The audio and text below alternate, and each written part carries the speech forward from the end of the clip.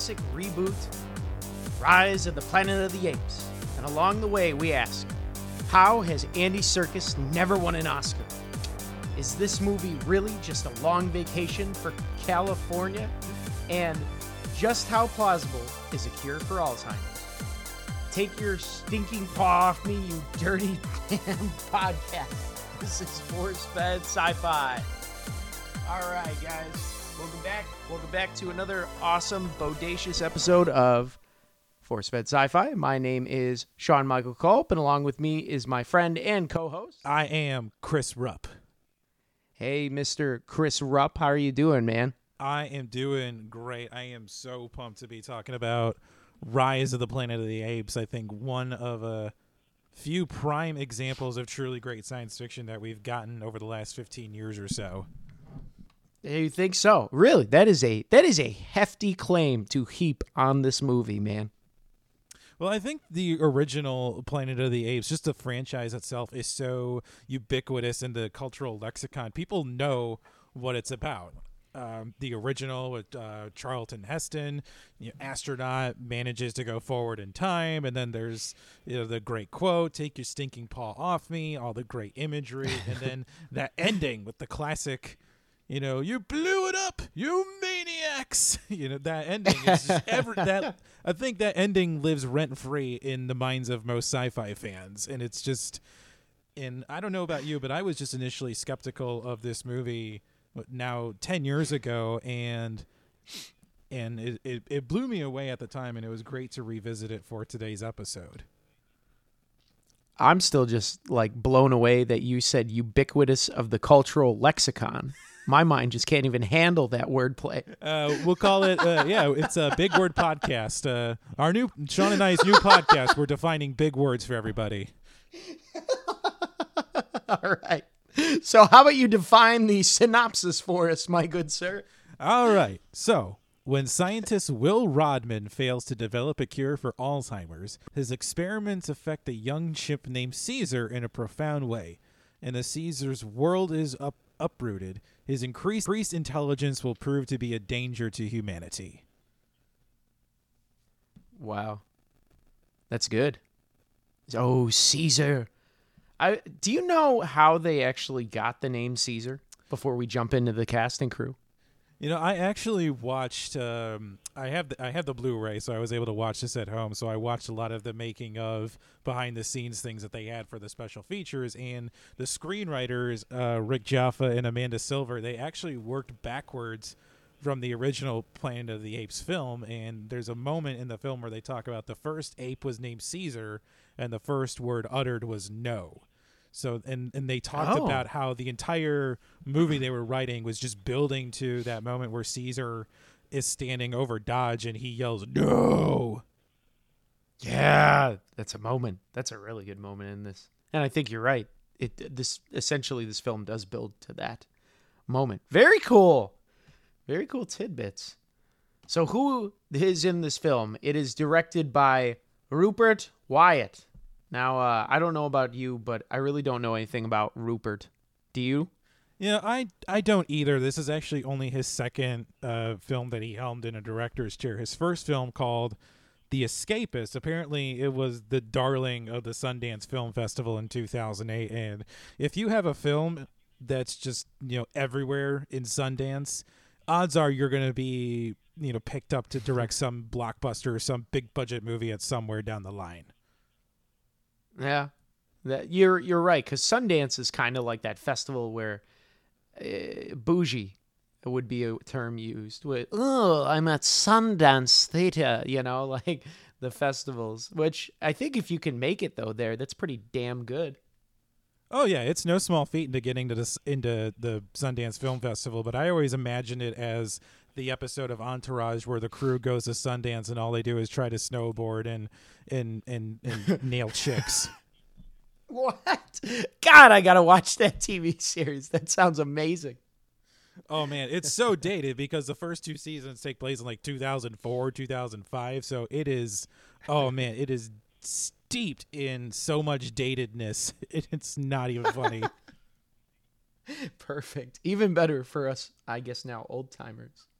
So Caesar in this film is motion capture by Andy Serkis, right?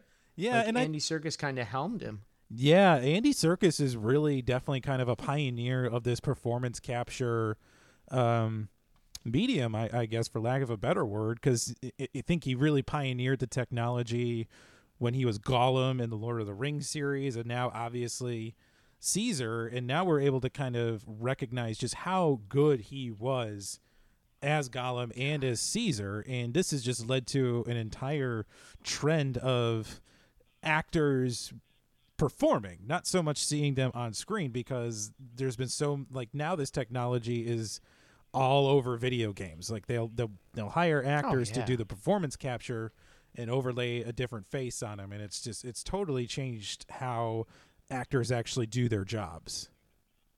Oh, it's wonderful, actually. And Marvel, the cinematic universe, has totally grown from that. I mean, freaking Hulk is done, by motion capture. Ultron himself, by James Spader. Like, that's all his body movements. I mean, the film industry, we can thank Mr. Andy Serkis for, like, basically taking this into that level.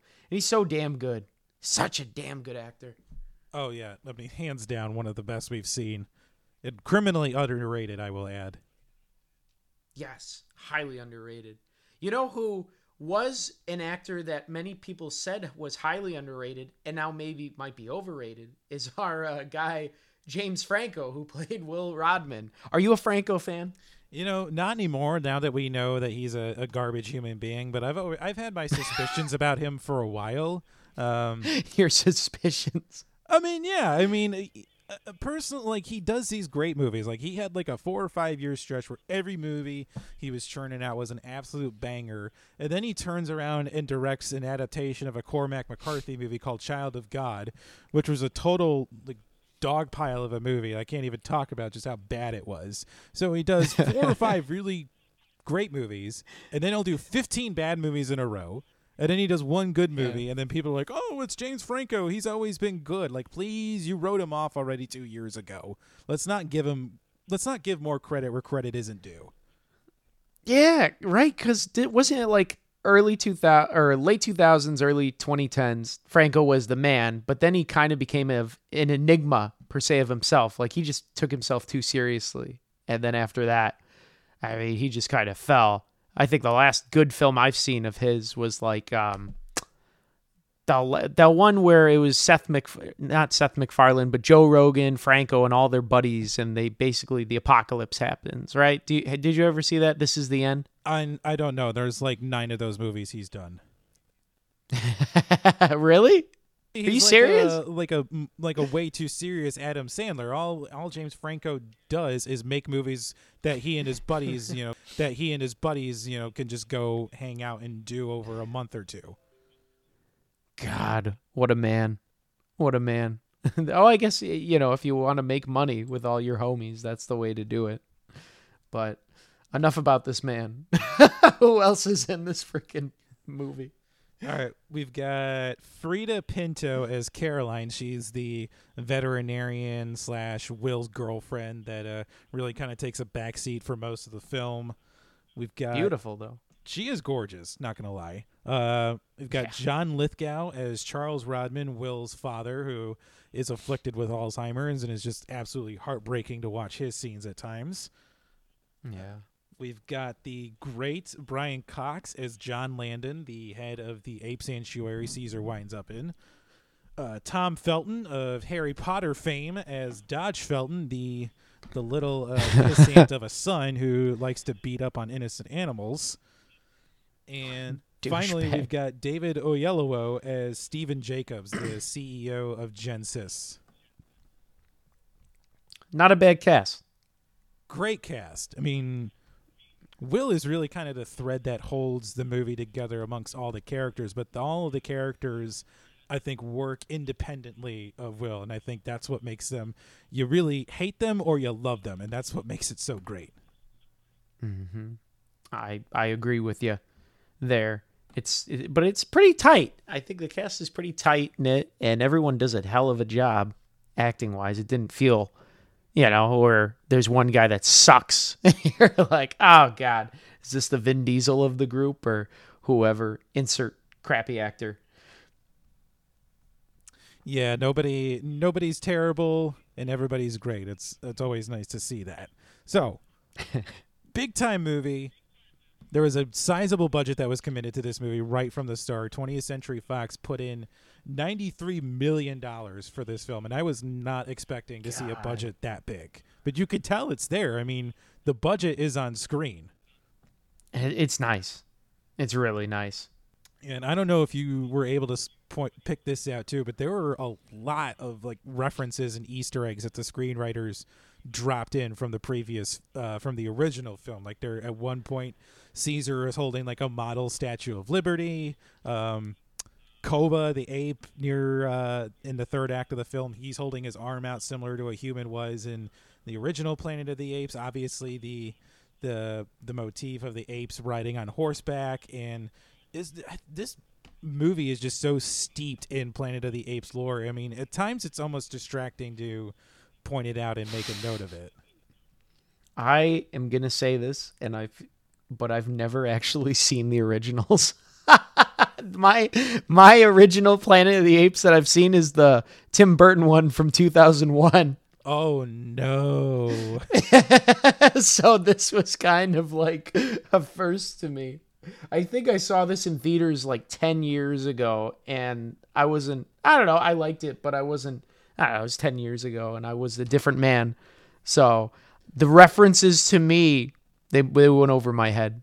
All right, well, I mean, granted, it's been a minute since I watched the original, just because, I'm not the biggest Charlton Heston fan. I'm more of I'm a Kirk Douglas fan myself, if we're going to talk about classic Hollywood leading men. But that's just my own personal preference. There's either Team Kirk or Team Charlton Heston.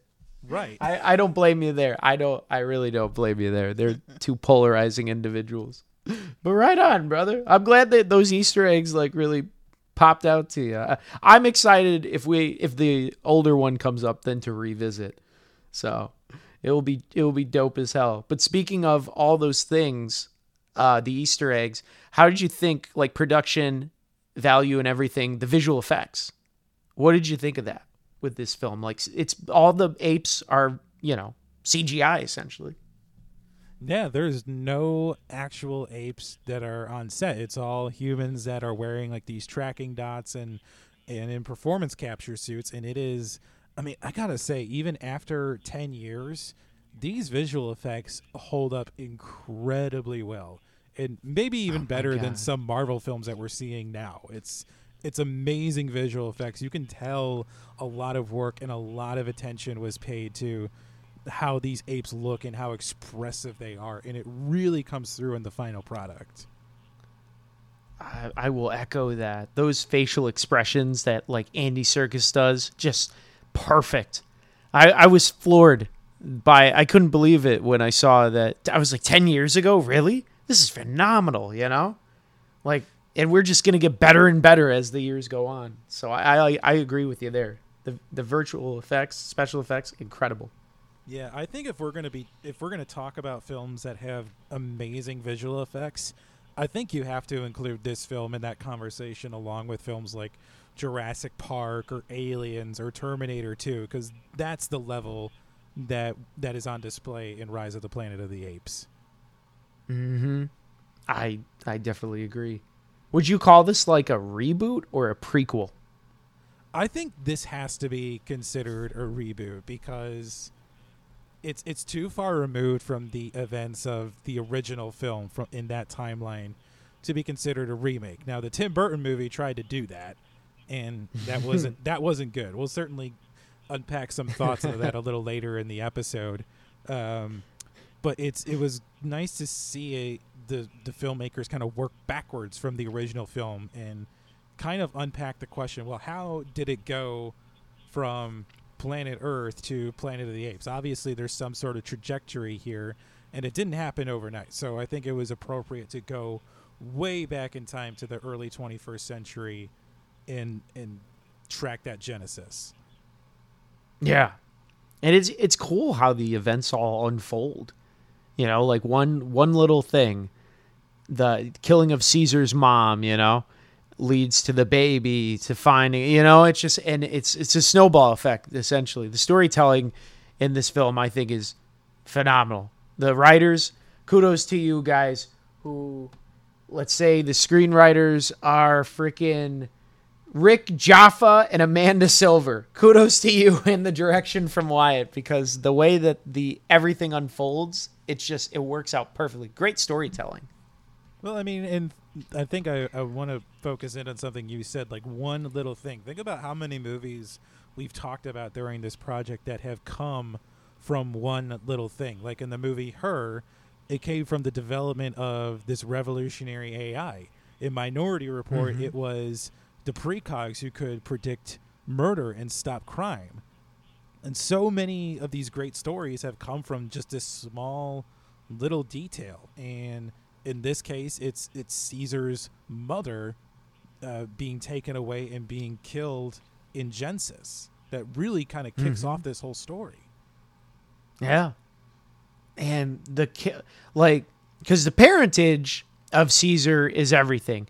We find out that she had a baby, his mom was killed, and they realize, oh my God, we just murdered this ape, not because she was reacting to the virus negatively, but because she was trying to protect her young, which was Caesar.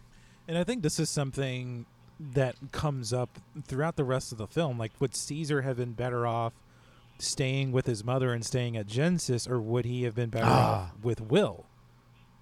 That's a good question. I mean, and I think, and I don't know like how people will land on this, but honestly, I think it was wrong for Will to hide Caesar's nature from himself. Like, it wasn't until Caesar was, you know, a grown adult chimpanzee and obviously intelligence off the charts. He had known for a long time just how smart Caesar was. And I think Will was very naive to think that a conversation like this about Caesar's mother or his real father wouldn't have come up at some point. Yeah. Well, the conversation you would have, I imagine, if you have an adopted child, I'm sure at some point. I was thinking about that too. What was it right for him to take Caesar, you know, to hide all that stuff? And I don't know. I think maybe he wanted to wait till he was older to explain it to him so he could get it. At least that was my thoughts. Which, the idea that a grown man is able to sign an entire conversation, like speak to a chimpanzee and the chimpanzee gets it, was pretty cool, man. I remember when they're sitting in that car, I was thinking, oh my God, Caesar's basically a human being at this point. Yeah, I mean, it's important for Will to recognize that this is still a chimpanzee. In spite of how intelligent he is, there's that little snippet when they're coming out of the woods where Caesar basically, you know, screams at a barking dog, and it's this reminder to us, and it should have been a reminder for Will that Caesar is capable of violence and flipping that switch when he needs to. Yeah, instincts. You can never shut them off, and I think you're absolutely correct with that. It's interesting because when Caesar, several times throughout the film, it's crazy that we say exposing our humanity, you know, but it's Caesar, like when the grandfather gets attacked, when he's having an episode, the Alzheimer episode, Caesar ends up attacking, you know, the poor neighbor that keeps getting attacked.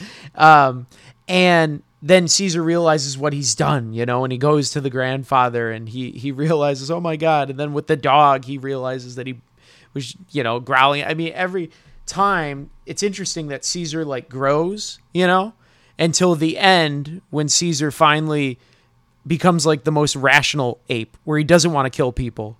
You know, he just wants to get them to the woods. So it's pretty interesting seeing his progression, you know, as a character.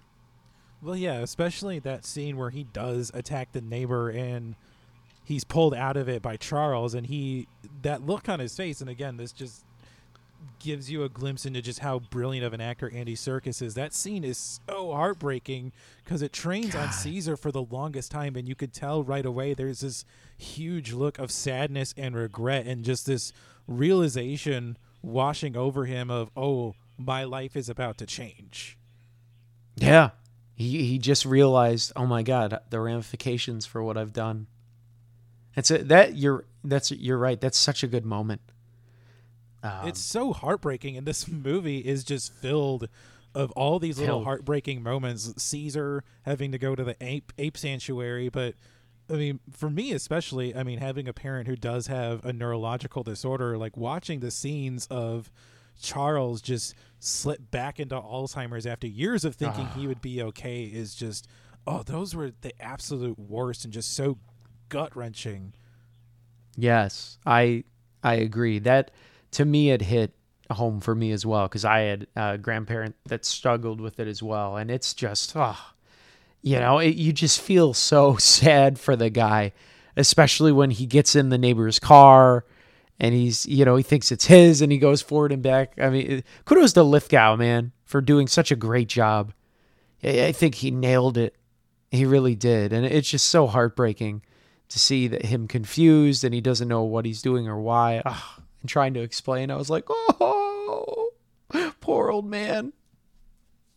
I mean, I do love how dedicated Will is to helping his father and to cure his disease, but I mean, it's really his hubris and his arrogance into thinking I can cure this and I can stop nature or alter its course is ultimately like what kills his father. Because, like, oh man, I started losing it when Will is about to give him the improved the ALZ 113 and his father stops him. It just shakes his head no, like almost like no, like my suffering needs to end. This has gone on too long, and then the next morning he passes away. Oh, that was just it was like having your guts ripped out. I know. He was done. He said, I'm done, It's okay. You can let me go. That's just so sad. But, I think he knew that his son would continue and he wouldn't stop until, he would lose his own mind himself. And I think that's the ultimate sacrifice, knowing when to call it, Right, and I totally agree. It's just like all these neurological disorders, ALS, Alzheimer's, Huntington, Parkinson's, these are absolutely beasts of diseases and they wreak havoc among families. And as somebody who could be genetically exposed to the disease that my mom has, it's we're always hopeful that a cure or a treatment could be, coming along the pipe soon. And while there are advances, especially when it comes to genetic mapping, a cure is still a long ways away. But there's always things that people can try and do to maybe prevent the onslaught of it. Because there's so many different factors that go into whether or not you inherit a neurological disorder. It's different genes that you inherit from your mother and your father. It's also where you grow up, but it's also how you live, like how much you exercise, how much you're stimulating your brain, how you eat. Literally everything could affect your brain's activity. And it's so important to stay active and to stay stimulated and hopefully stave off the effects of Alzheimer's. Definitely. Do you think there'll ever be a cure? Would it actually happen? Would Big Pharma allow it? It's difficult to say whether or not a cure would actually happen. I mean, I have to be hopeful that it would, but there's always the economics of illness, which as an American, I absolutely hate that phrase because it's because you make more money from a sick person than you do from a healthy one. And I wish that attitude didn't exist. And I wish that treatments were available for Alzheimer's and Huntington's and Parkinson's, but there's just no real great long-term solutions for a disease like those. It's tough. It's neurological diseases. That's something that we can't, cancer you can cut out of someone if you catch it early and then just continue to monitor and check up. But something like, Alzheimer's, that's tough. Parkinson's, it's just, how much money has Michael J. Fox put in? I mean, it's tough. Oh man, he's put so much of his own money into treating himself. Yeah. Kudos to that man, I think he just retired too, like last year. I mean, yeah, it's long overdue for him. Yeah, it's true. So, on a better note, how did you think of California on this movie? I loved the redwoods. I think it was so beautiful. I mean, yeah, the redwoods were great. I mean, this may be one of like the best looking like California films I've ever seen, because you never doubt for a moment that this isn't California that this movie's set in. How many times do they show San Francisco? You know, it's like, we get it. We're in San Fran. It's like, here is the Golden Gate Bridge. Here's the Golden Gate Bridge again. Here are the redwoods. Oh, here are the redwoods again. Here's a fancy zoo that looks like it could be in California. Oh, by the way, and totally plausible, there could be a giant ape sanctuary somewhere nestled, you know, on the outskirts of San Francisco. Totally. I believed it. You know, I was like, man, what if it could actually happen? I mean, those the only are the thing trees. missing was like a stadium shot of a 49ers game or something. You're right. Golden State Warriors. You're right. Nah, maybe not the Warriors. They were still doo-doo stew at this time. That is true. They were pretty hot garbage back in 2010, 2011. That is true. But it was interesting how they actually filmed like a lot of those scenes, like especially on the Golden Gate Bridge, because they only had a small portion of it, and the entire set was basically surrounded by like blue or green screens, and then they would just expand the bridge in either direction in post-production, and it's awesome how they did all of that. and it looked beautiful, though. I love that scene, that fight scene at the end. You know, I guess the climax of the film, or the I guess lowering action. I can't remember the theater terminologies, but that was such it's a cool French word called denouement. There we go.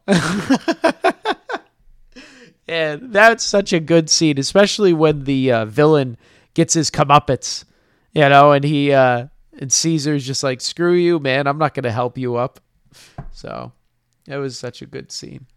You know, this movie is really lucky in that it has two absolutely despicable villains. We got Dodge at the sanctuary and Jacobs, the CEO, Genesis. But I mean, which one is the more, you know, one you want to hate more?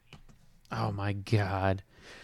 I'm going to tell you, both are just so lousy. Like Jacobs, to me, his death was so satisfying, you know, falling into the Black Hawk and begging the apes to save him after wanting to commercialize them. And despite, well, he treated them like animals, you know, he had no regard for them at all. And he didn't care the outcomes of this virus that was unstable, which, I mean, I think if I had to go in, I would say it's Dodge Landon, just because he was such a dick for no reason to the apes, like Caesar squirting him, with the water. He was just such a dick. And then when Caesar would like make him look like a loser, he'd throw the stuff back in his face. Dodge finally ended up getting his comeuppance, getting electrocuted. So I think Dodge's death was very satisfying as well. I was like, I just can't wait till they kick his ass. How about you? I mean, honestly, I think picking Dodge as the villain is sort of low-hanging fruit, because it's easy to kind of key in on the guy who's, you know, a massive dick to innocent animals. God.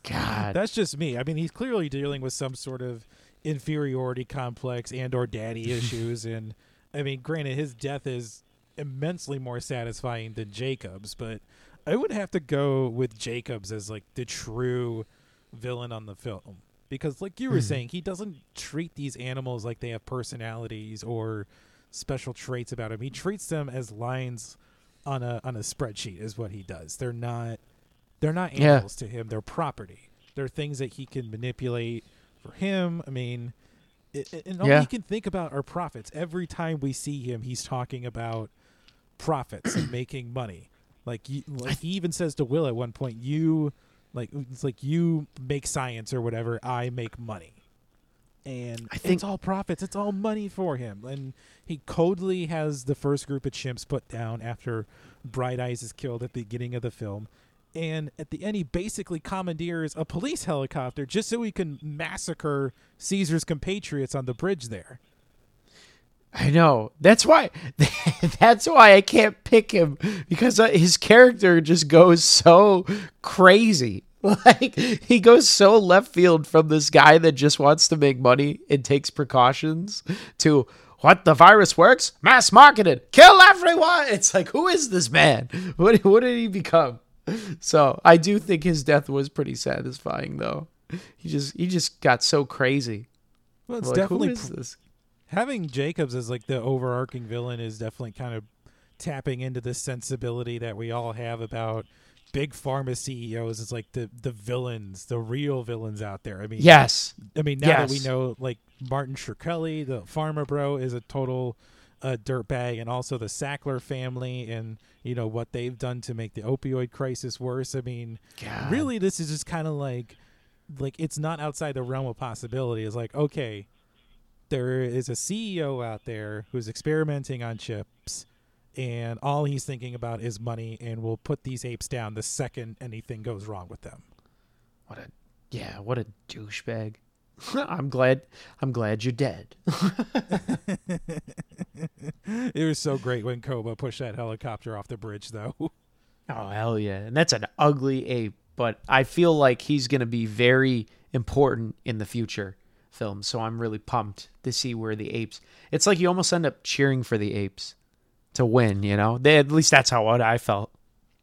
Well, yeah, and I think it's appropriate to cheer for the A's because you see just how despicable they're treated by Jacobs and Dodge. Yeah, you just see how awful they're treated throughout the film. So at the end of the day, yeah, you're rooting for Caesar, one of his friends, to throw a metal spear through the animal control guy who's rounding up one of their friends.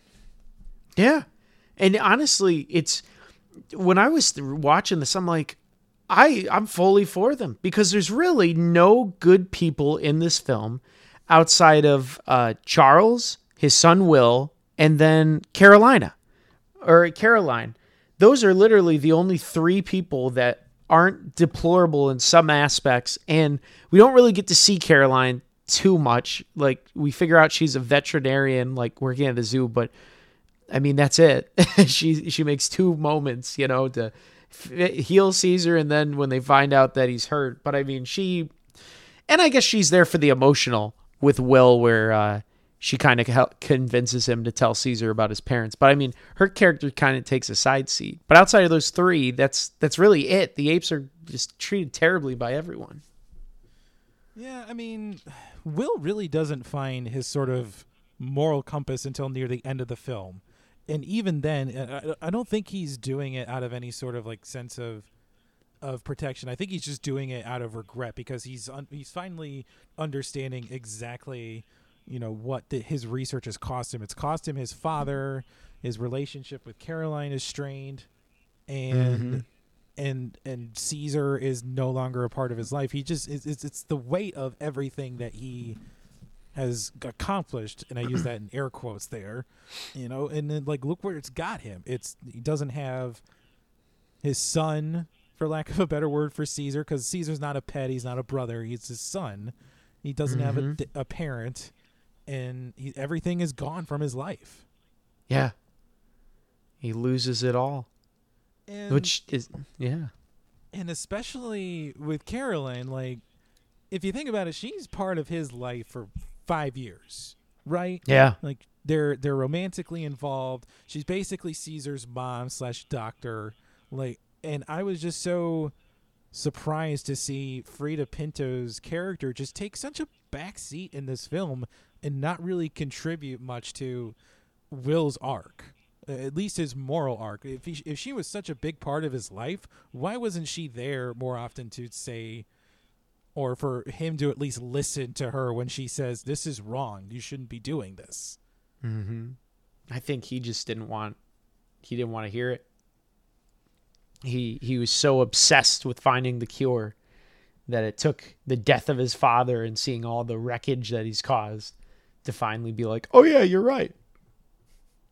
Well, this is that Pandora's box that I think all scientists need to be cognizant of. It's, yes, you are on the precipice of a great discovery, but are you really prepared to open that door and deal with the consequences once you do make this great leap forward? Yeah, that's true. You should always be mindful of the outcomes. Progress is good, but it's got to be controlled. I agree. How did you think of so this film basically is building up to that moment where Caesar says, "No!" What did you think of that build to the arc, essentially? I think it's hard not to think about the overall arc of the Planet of the Apes films. Like, when Caesar looks over Dodge and says, "No!" like, you cannot help but think of Charlton Heston at the end of the original film going, "You blew it up, damn you all to hell," and things like that. Like, like, that has to be present. Like, that singular moment of Caesar standing up for himself and his fellow apes and saying, "No, we are smarter than you, we're stronger than you, we're not going to be taking this." It's just, it all is going to lead down to, Charlton Heston or somebody's character like him sitting on a beach 3,000 years later and going, "You blew it up, damn you all." It never gets old. Yeah, I agree. It's such a powerful moment when he talks. And then I love seeing Will's face when he realizes that Caesar talks to him. Oh, it was such a good line, too. Caesar is home. Yes. It was great. I couldn't believe. It was just the shock, but then the acceptance. Such a good movie. The ending is great. I mean, he finally lets go and lets him be free. And it's great as he sets his sights on San Francisco. So overall, wonderful arc. It doesn't even have like this villainous note to it. Like, you don't even, at no point in the movie do you think of the apes as villains. I mean, there is that moment with the several scenes with Rocket and Caesar where Rocket is trying to be the alpha of the group, but you also understand, like, Rocket isn't on the same level as Caesar. Caesar understands complex social constructs. Rocket just knows, "Hey, I'm the ape on top, Caesar isn't, and I'm going to show my dominance." Yeah. So it takes that. But Caesar gets him in line. Yeah, with a good old whack in the head with a jerry can. Yeah, it works though. It works. I mean, yes, I have found that, solidly hitting your adversaries in the head with a hard object usually gets them on your side. Yes, I agree. And then once they see the muscle and that, this isn't a war that you're going to win, there's two choices at that point. All right, either join them or die. I mean, yeah, and then just how the film ends too. Like, you see Caesar, like you said, looking out over San Francisco and realizing, yes, this will all be mine. But then the end credits start, and you see the pilot who was infected with the virus, and you see these ominous yellow lines spread all over the earth, and just the music by Patrick Doyle that plays over the credits, just like, oh man, it's all about to break off. People are gonna die. And what a timely film too. God, I should have watched this in 2020. All right, so yeah, we see the end credits there. People are gonna die. It's all gonna break off because of this virus. So with that in mind, Sean, did you have a red shirt? My red shirt for this film. Oh, my red shirt for this film. What did I think? No, nothing crazy. I was like more of a, I don't know. It was almost like a yellow shirt in a way. And it's not that I just had compassion for the neighbor because he was a dick at first, right? And he was a dick to to Caesar because he was like, "What the hell is this ape doing in my backyard?" And then Caesar bites his finger. John Lithgow trashes his car. He ends up getting the virus sneezed all on him, so he's going to die. So the neighbor was actually my like red/yellow shirt because I can understand why he freaked out on Caesar, right? Because anyone would freak out with an ape near their children. But then it's just like how he ended up his whole life just took a turn for the worst. It's like at the end when he had the sneeze and the virus on him, he just looked so like downtrodden. I felt bad for him. So that was mine. How about you? You know, I mean, in a movie that has animal deaths, you know I'm picking an animal as my red shirt. And I'm going to have to go with Buck, that big lowland gorilla that Caesar initially freed at the sanctuary. Yeah. And helps him get Rocket on board with Caesar's plan. And as soon as Caesar freed him from his cage there, Buck is just running around, living his best life, throwing balls around, and then he ultimately sacrifices himself, hurls himself at the police helicopter just so he can save Caesar, and has this heartbreaking death scene as Caesar is holding his hand. And it is like, oh, that was another gut punch in this movie. I know. That was so sad too. It was. I couldn't believe it. You see this giant ass monkey being cradled, and I'm like, am I about to cry for the CGI gorilla? And I was. I felt the feels because he sacrificed himself for the greater cause. So I like that. That's a good red shirt, man. Did you have any lens flares? Oh, did I? And I think I yelled this out loud when I was watching it. So there's a scene right after Caesar rolls the ALZ-113 in the ape sanctuary, and he's leading them, I think, in like drill or instructions in the sanctuary. They're all in like these rows, and he's leading them through chants or whatever. And you see Brian Cox's character look out the window into the sanctuary, and he sees them all lined up, looks at them, looks at Caesar, and the apes all walk away. And then Brian Cox just walks away like nothing's wrong. You just saw all your apes in this sanctuary clearly planning something, and you just walk away like it's another Tuesday. Yeah, I feel the same with that. That was mine too. It was like, what human would see this and be like, oh, there's nothing wrong with that at all. Yeah, this would be like if dogs were planning to start walking us, you know? Like, come on. It just shows the ego of Brian Cox's character. He felt he was so safe in his sanctuary.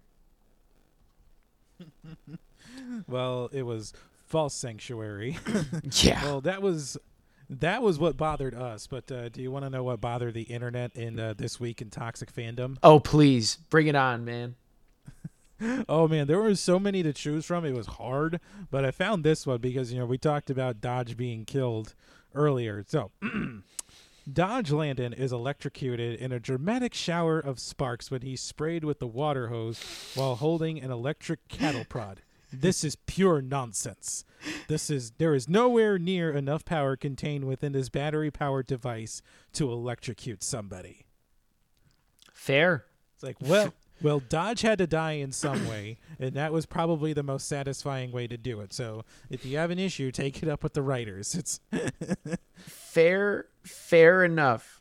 They're just mad. There's always got to be people pissed off at something. We have never encountered a movie where people were like, oh, yeah, this is great. No issues. Plot holes? What plot holes? I don't care about the plot holes. Nope. Everybody's got something to complain about, and they always take it to the internet. Exactly.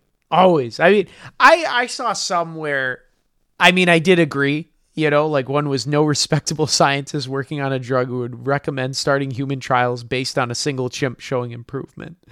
No respectable head of a biotech company would even consider presenting the idea to its board either. So, from a research background, that is correct. Because I remember when this film started, I was like, what? No? But it is a good find. That is a good finding to have like a single improvement. But you would want to replicate that study a multitude of times. Maybe the company just sucked. You know, and we saw that they did. So well, their CEO was pushed off of a bridge in a police helicopter after he tried murdering a bunch of chimpanzees. So, yeah, there you go. They suck. The company sucks. That's why. And they just caused basically worldwide extinction with this stupid virus. So they weren't respectable at all. I agree with you, toxic fandom. I agree. I know, you're just looking at this company being like, look what you did, you little jerk. Yes. So, with this film, let's talk about the legacy. Like you've done the Charlton Heston quotes. I said Marky Mark and the Funky Bunch was in '01. How did it do in the movie theaters? This grossed a lot of money, I feel like. It did gross a lot of money. It grossed almost $482 million, but oddly enough, that didn't even crack the top 10 of highest grossing films that year, because this was 2011. The highest grossing film that year was Harry Potter and the Deathly Hallows Part 2, because it just couldn't be contained into Part 1. And that grossed like $1.2 billion. So, yeah, there was no way it was anywhere near the top 10 with that. But it was, oh, God, it was so well received at the time. And it came out in August. So there's a noticeable lull in blockbusters that come out in August. It's usually like garbage films. Everybody's waiting for award season and those movies to come out. But, man, critics absolutely loved this movie. It's got an 82% rating on Rotten Tomatoes. It's got a 68 on Metacritic, and even the late great Roger Ebert was a fan of the film because he gave it 3 out of 4 stars. Hey, there we go. So people loved it, and it got a Best Visual Effects nomination in the Oscars, the 84th Academy Awards. So that's something. Yeah, but do you want to know what it lost to? What? Hugo. Ah, well, I guess. I mean, have you talked about Hugo? Have you mentioned it? Or no, I am not a fan of that movie. Okay. To me, if somebody's head isn't exploding or there's massive gun violence, to me, it's not a Martin Scorsese movie. That's right. That is a Martin Scorsese. He just wanted to take a different direction. Well, all right. Thanks a lot, Hugo. But it did win big at the Saturn Awards that year. It was nominated for 5 awards, and it ended up winning for Best Sci-Fi Film, Best Supporting Actor for Andy Serkis, and Best Special Effects. Was also nominated for Best Director and Best Writing. So it did take home big at the Saturn Awards. Well deserved. Andy Serkis deserves it, man. I don't know how he hasn't been nominated for an Oscar. I think the Academy is really missing out, and this is my little soapbox. I think it's garbage, trash, that they will not nominate someone that does CGI performances. That's lousy. He's done hell of a job in freaking The Lord of the Rings, The Hobbit, and this freaking movie, and yet we're not getting any of it. He deserves it. I think he deserves it, and he's well overdue for a freaking Oscar, so get on it, Academy Awards. It's nonsense. Off a soapbox. Hey, you let me have my rant at the end of A Quiet Place Part 2, so you get your rant for Rise of the Planet of the Apes. True. And there will be more Planet of the Apes, because there are sequels. Oh, yeah. This got 2 new sequels. This was a whole reboot trilogy, and we've got a special surprise we're planning for the end of this episode that we're going to announce regarding those 2 movies. So I think now this is the best time to kind of talk about, I think, we both grew up, we both have memories of the Tim Burton remake that came out, I think it was like 2001. So, like, did your memories of that movie kind of cloud or maybe made you skeptical of Rise of the Planet of the Apes when it was going to come out? Yeah, I was just like, do I really want to see a bunch of guys in costumes running around again? Like, I just felt kind of confused and not really and intrigued to see it, because I was like, Marky Mark's wasn't that good. So, I mean, it looked cool. Great set design and everything by Tim Burton as usual, but the story just kind of was like, meh. So I didn't really care for it. But now I've been so far removed. So watching this, I was more curious. How about you? Yeah, I mean, thankfully, like, how good this movie is totally just washes away just how bad the Tim Burton remake was. Yeah. And it always amazes me that people thought that a remake of a classic science fiction film like Planet of the Apes was a good idea. Yeah. Because it's just, and now we can say in hindsight that it wasn't. It's like trying to make a sequel for Speed. It didn't work out. That remake didn't work out. It's just leave these classic science fiction films alone. They're a classic for a reason. Don't touch them. Don't remake them. Don't add a new spin on them. Either reboot it and try to make your own thing, or just leave it alone. It's very simple. Exactly. Just stop. It's like rebooting Blade Runner. Leave it alone. So I think on that note, I think this is a good point to jump into our rating. So on our unique scale for the podcast of wouldn't watch, would own, and would host a viewing party, what do you give to Rise of the Planet of the Apes, Sean? For this film, I would put it as a would host a viewing party. I think Planet of the Apes is great. Rise of the Planet of the Apes is great. It got me. It's just such a refreshing film, especially now, to look back in 10 years and how well it's aged, the direction, the writing, the acting. It's just, to me, it's perplexing to see a film about a CGI ape and then really be rooting for it and fall for it. And to me, that's where I say the director and the writers have got you. Because if you can suspend your belief for that much and root for this guy, the underdog, and want him to dethrone humanity and go against the people, your own species, I think that's a win. And I think Andy Serkis, like I said before, is a hell of an actor. All of them did a great job. So to me, host a viewing party all day, brother. How about you? You know, I'm going to start off my review by saying I think the hardest thing that Hollywood can do is find a way to reinvent a franchise and do it successfully. And I think Rise of the Planet of the Apes manages to do that in spades. You manage to root for the apes at every turn in the movie. You sympathize with Caesar throughout his journey. You do question Will's motivations and moral compass, but eventually he does come around, and we like him as a character. It has heartbreaking moments. It's got tense moments.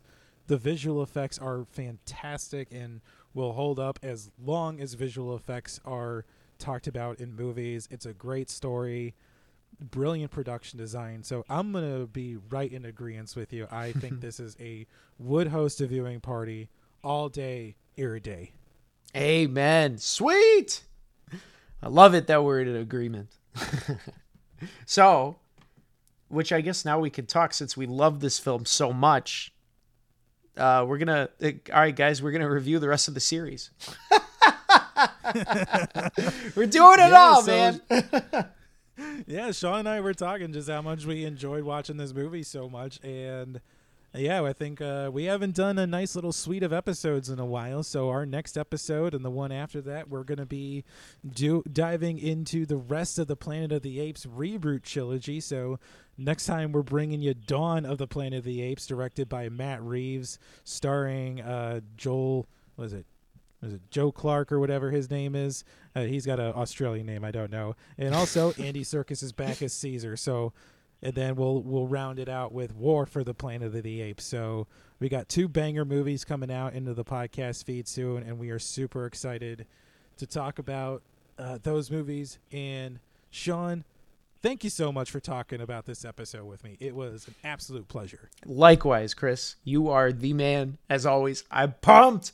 Talk about Dawn and start this new trilogy, this nice reboot series. So I'm pumped.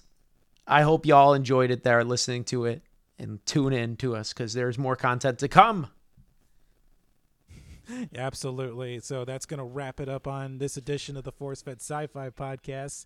If you enjoyed today's episode, and we hope you did, please head on over to Apple Podcasts and leave us a 5-star review. That really is the best place to do it, and it really helps other people like you find the show. We are across the spectrum of social media with Facebook, Twitter, and Instagram, all at ForceFed Sci-Fi. Please check out and download episodes from Apple Podcasts, Google Podcasts, Spotify, or wherever you find podcasts. And do us a favor, hit that subscribe button so you never miss an episode. Finally, you can check out our website, forcefedsci-fi.com, for show notes and links to all of the social media. So for all of us at the ForceFed Sci-Fi team, we'll see you next time.